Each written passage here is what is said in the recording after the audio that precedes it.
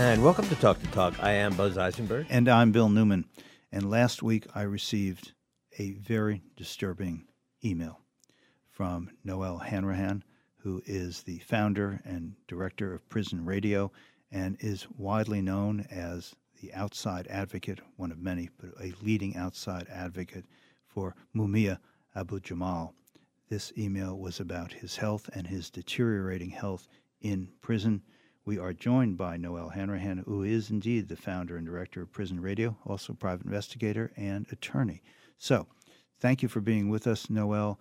A disturbing email. Can you bring us up to date, please, on the medical condition and perhaps an update as well on the ongoing litigation, the attempts to have Mumia freed from prison? I've been advocating, and many people across the world have been advocating for now 42 years for Mumia Abu-Jamal, a journalist who is based in Philadelphia, who's incarcerated at SCI Mahanoy in Pennsylvania, doing life, to be free.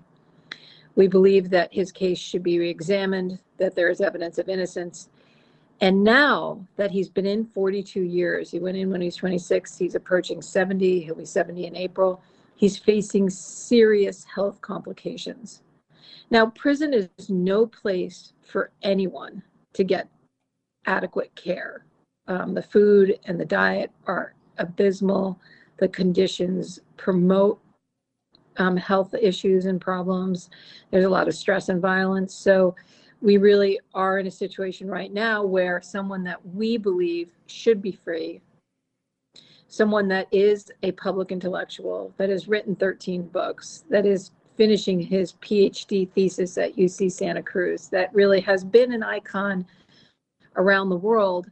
If you Google his name or if you ask people, you'll find that Mumia really is one of the intellectual giants that is in the pantheon in America as someone who is committed to telling the truth and resisting. Now, in terms of his health, he had double bypass surgery almost 3 years ago, and they have prevented him from having cardiac rehab care, which is an adequate diet and exercise, literally preventing him from recovering from something that you can recover from. Also, he had hepatitis C in prison, and we did a Third Circuit federal appeal for a preliminary injunction and received it, which I know, as you know, Bill, it's really difficult to get a federal court to intercede in a prison case and get a preliminary injunction. And we did that. We made the Department of Corrections in Pennsylvania administer the hepatitis C fast-acting antiviral drug cure to Mumia Abu-Jamal.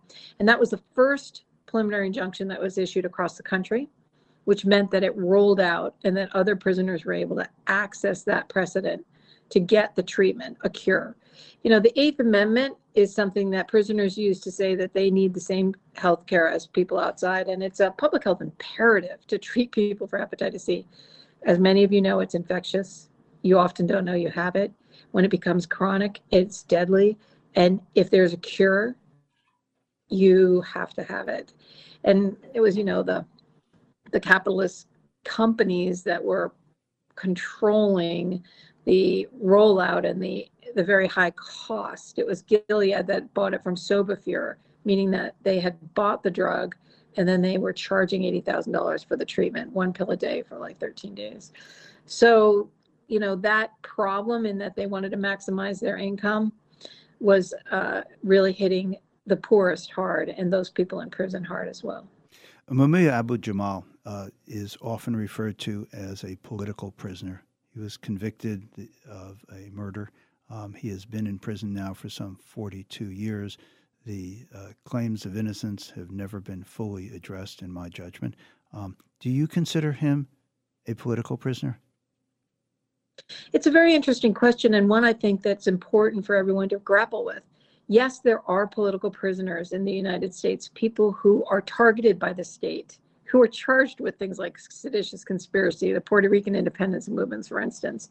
But people, you know, I think it's very clear that the U.S. government was afraid of the Malcolms, the Martins, and the Mumias. They actually had programs to suppress the self-determination of whole groups of people of color. And the COINTELPRO papers and the FBI exposure, if you really do the research, if you look into it, there's a concerted effort by the US government, and we can feel it. Like, they target Cop City activists. They, shot Tartuga. They car bombed Judy Berry and covered it up afterwards. Like, there is a level of political repression against social movements and activists that is transparent. So yes, I believe Mumia Abu-Jamal is a prototypical political prisoner. But interesting question. I think Mumia himself said very recently, I heard it yesterday, all poor people who are in prison are there for a political construct. Like, this is a construct. Mass incarceration as it's constructed in the United States, 1 in 99 are currently in prison. That's people. 1 in 3 Black men will do prison time. I mean, the level of incarceration is a construct that serves something. You can figure it out, you can think about it, but it serves the way in which the culture is set up.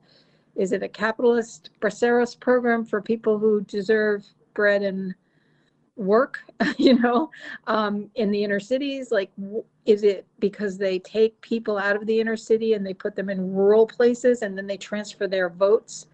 Like, you might think I'm kidding, but they transfer the votes of prisoners from the inner city to the county in which they are incarcerated, often a rural county, often a white county. And then when they're released, they keep the representation. They have more congresspeople in Greene County, Pennsylvania, than they do in Philadelphia, because they have transferred these representational votes. So I'm telling you, it's like they commodify everything. It's a huge economic boom. Noelle Hanrahan, you are the founder of Prison Radio. I believe that Mumia Abu-Jamal was either your first or one of your very first correspondents from inside. Tell us about how Prison Radio works, and then I would like to have you share a relatively recent recording of Mumia's that we can share here in just a moment. But for our listeners who don't know, what is Prison Radio? I was an investigative journalist at KPFA Radio in Berkeley, California. And from KPFA in Berkeley, you can almost literally see San Quentin and Marin, because they're right across the water if you stand on top of the building. And we were covering the execution in 1992 of Robert Alton Harris. First execution in California in 25 years. It was bringing back the executions, the death penalty. Now, as an investigative journalist, as a radio person, you want to hear from the first person. So I was looking for a person in prison who is on death row who could talk about this experience, because that's the most important way to reach people, is to connect real people with the real first person journalism. And I had a really hard time because people on the row didn't want to poke their heads up because they would be the next person executed. And that was San Quentin. There was like 600 guys out there. So I heard a scratchy tape of Mumia Abu-Jamal, hadn't heard of him, didn't really know much about him.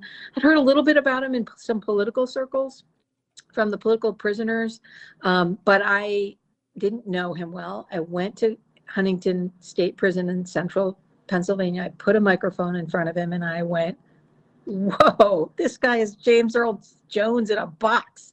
Like, this guy is super talented. And he actually was. He was trained at Black radio stations in Philly. He was hired by WHYY, and he was on the track to becoming the next Bill Bradley. Like, amazingly amazing intellect and radio journalist. He was definitely going to be a host of NPR. And he was working for WHYY when this incident happened on the streets of Philadelphia on December 9th, 1981.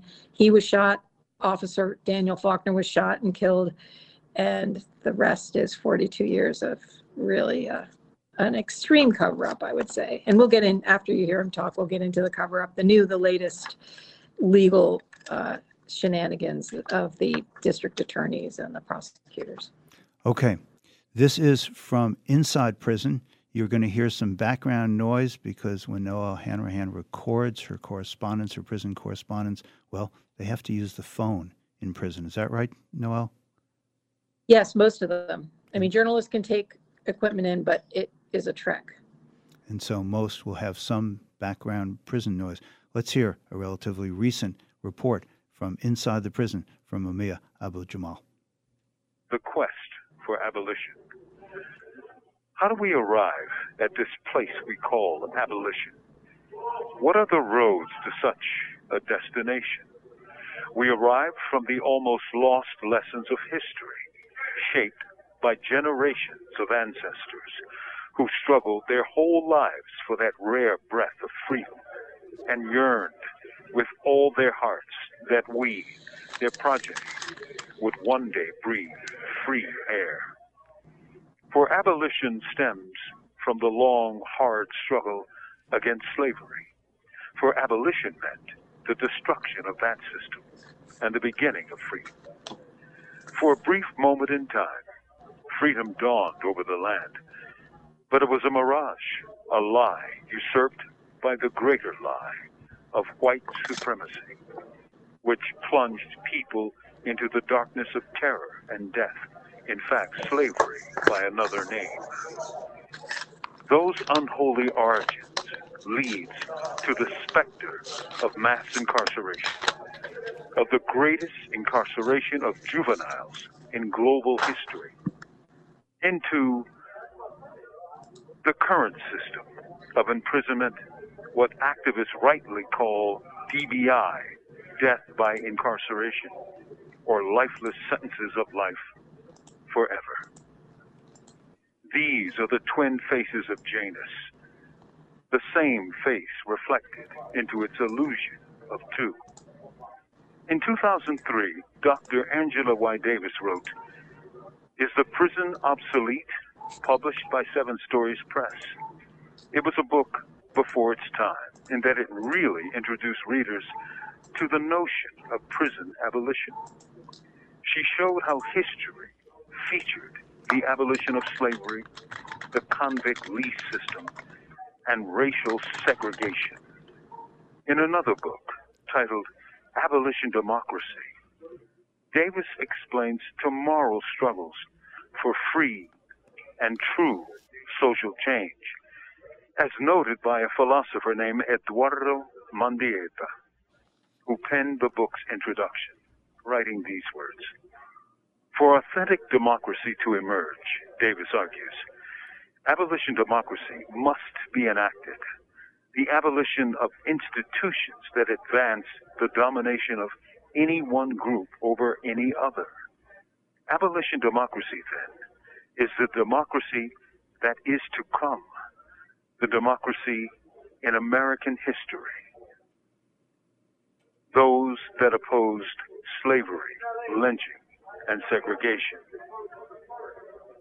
The prison system, a relic of that same cruel past, was the next logical step.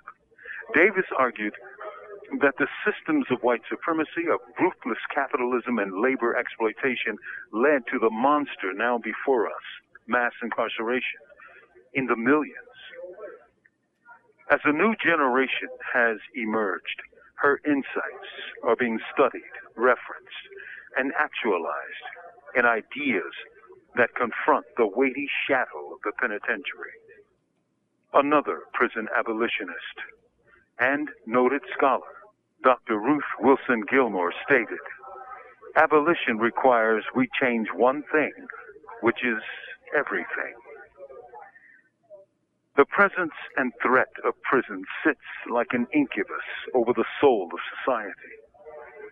It doesn't create. It doesn't treat. It doesn't help. It feeds. It harms. It cripples. And yes, it kills. It is a creation of state cruelty and carnage. It is the institutionalization of meanness, plain and simple. And movements, only social movements, can pull it from the throne of skulls. Now is the time. With love, not fear, This is Mumia Abu-Jamal. These commentaries are recorded by Prison Radio. We will continue our conversation with the founder of Prison Radio, attorney Noelle Hanrahan, right after this. You're listening to Talk the Talk with Bill Newman and Buzz Eisenberg. You're listening to Talk the Talk with Bill Newman and Buzz Eisenberg, WHMP. We continue our conversation with Noelle Hanrahan, attorney and private investigator. Noelle Hanrahan, and founder of Prison Radio, founder and director of Prison Radio.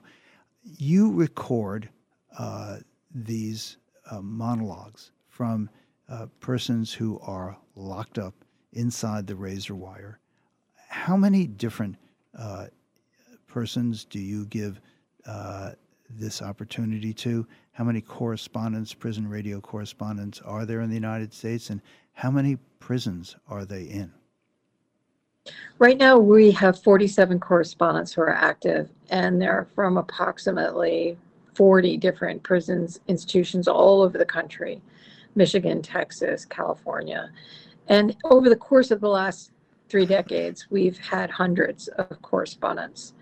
And the idea was that media needs to hear from people inside prison, that their agency, their independence, their self-determination is really crucial in the public debate and dialogue. If we're going to spend more money on prisons than preschools, which we do, and if we're going to treat addiction through imprisonment, we need to really include the people at the point of the sword and people that their families and them in that debate and dialogue. We really need to treat them as human beings and not just as commodities, really. What do you make, and what do your correspondents make of the fact that while during COVID the prison population in the United States decreased, there has been this resurgence, more people being sent to prison and jails recently than there have in recent years? Can you give us your perspective on that? You know, I think that it's used in this culture as a way to approach or solve problems, but it's never worked. You know, like this culture, if you really look at it, is criminogenic. It creates crime. No other culture on the whole planet does this. Like, I studied at University of Boston. I got a master's in criminal justice because I wanted to learn or understand why it's this way. And I was disappointed because we weren't studying any other cultures. Like, nobody does it this way. This is like extreme to organize your society in a way that treats poverty. Poverty is the driving reality in people and being in prison. And if you treat it through imprisoning people, if you treat mental health through imprisoning people, you're going to end up with what we have, which is extremely damaging to the culture. It's destroying people's families, and it is very likely an extension of slavery and the new Jim Crow. It is a way in which this culture tries to minimize the voting participation and the self-determination of vast swaths of African Americans, literally, not figuratively, literally. Do you see any cessation of this policy, this nationwide policy? I have been very inspired in the last decade by what's happening in Pennsylvania on the ground. And I know it's happening in your community too, because I can feel it and I can see it with Lois Ahern's work and other people's work in Western Mass. I can see that work even here. But in Pennsylvania, I can talk about it more specifically. The fact that people's families are building communities and building power with the Abolitionist Law Center, the Amistad Law Project, the Human Rights Campaign, Death by Incarceration Coalition, CADB, they are actually electing district attorneys. Larry Krasner. They're electing judges. They are suing counties. They are passing legislation that restricts solitary confinement. There's a massive movement, critical resistance nationally, CURB in California, RAP in New York. We are building power. The culture the media may never privilege the fact that we're winning, but we are winning. We are changing what the narrative is, and we're changing how they're determining. We're stopping the building of new jails. We're stopping the building of new prisons. We may have fall off, like we may lose one or two battles, but we are actually changing what politicians think is possible. Salim Holbrook, the executive director of the Abolition Law Center, was put on Josh Shapiro, our governor's transition team. This guy really wants to be president. Okay, so he's paying attention. Our city council in Philadelphia elected 2 abolitionists from the Working Families Party. That is power. Yeah, it is interesting to me that you mentioned the abolitionist movement here in Western Massachusetts, and of course the Prison Policy Initiative, which was founded by Peter Wagner in East Hampton, is a really strong and effective law reform organization. You mentioned Lois Ahrens, who is the founder and executive director of the Real Cost of Prison Project here in Northampton as well. And I assume that these kinds of efforts that are both statewide and local municipalities are something that are and is reflected in counties and communities across the country that have said, no, enough already with this prison monolith, not in my name.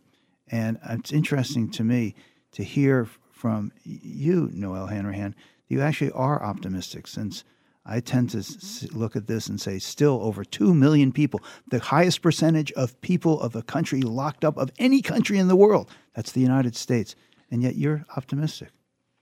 You know, I think that major changes happen and it builds, but it builds from the grassroots and the ground up. Like, we didn't anticipate, many of us, that the Berlin Wall would fall. You know, there are massive changes that happen quickly, and we just have to be ready for them. But I can feel the work building in it. We also have, I think, a judicial system, a court system, a police, very elaborate police apparatus that is very invested in what is happening now. We have a corrections industry that is very invested in it. And so they literally, when they get hold of our children, they hang on for dear life. Like but we have to challenge that. And we have to make sure that we resist that.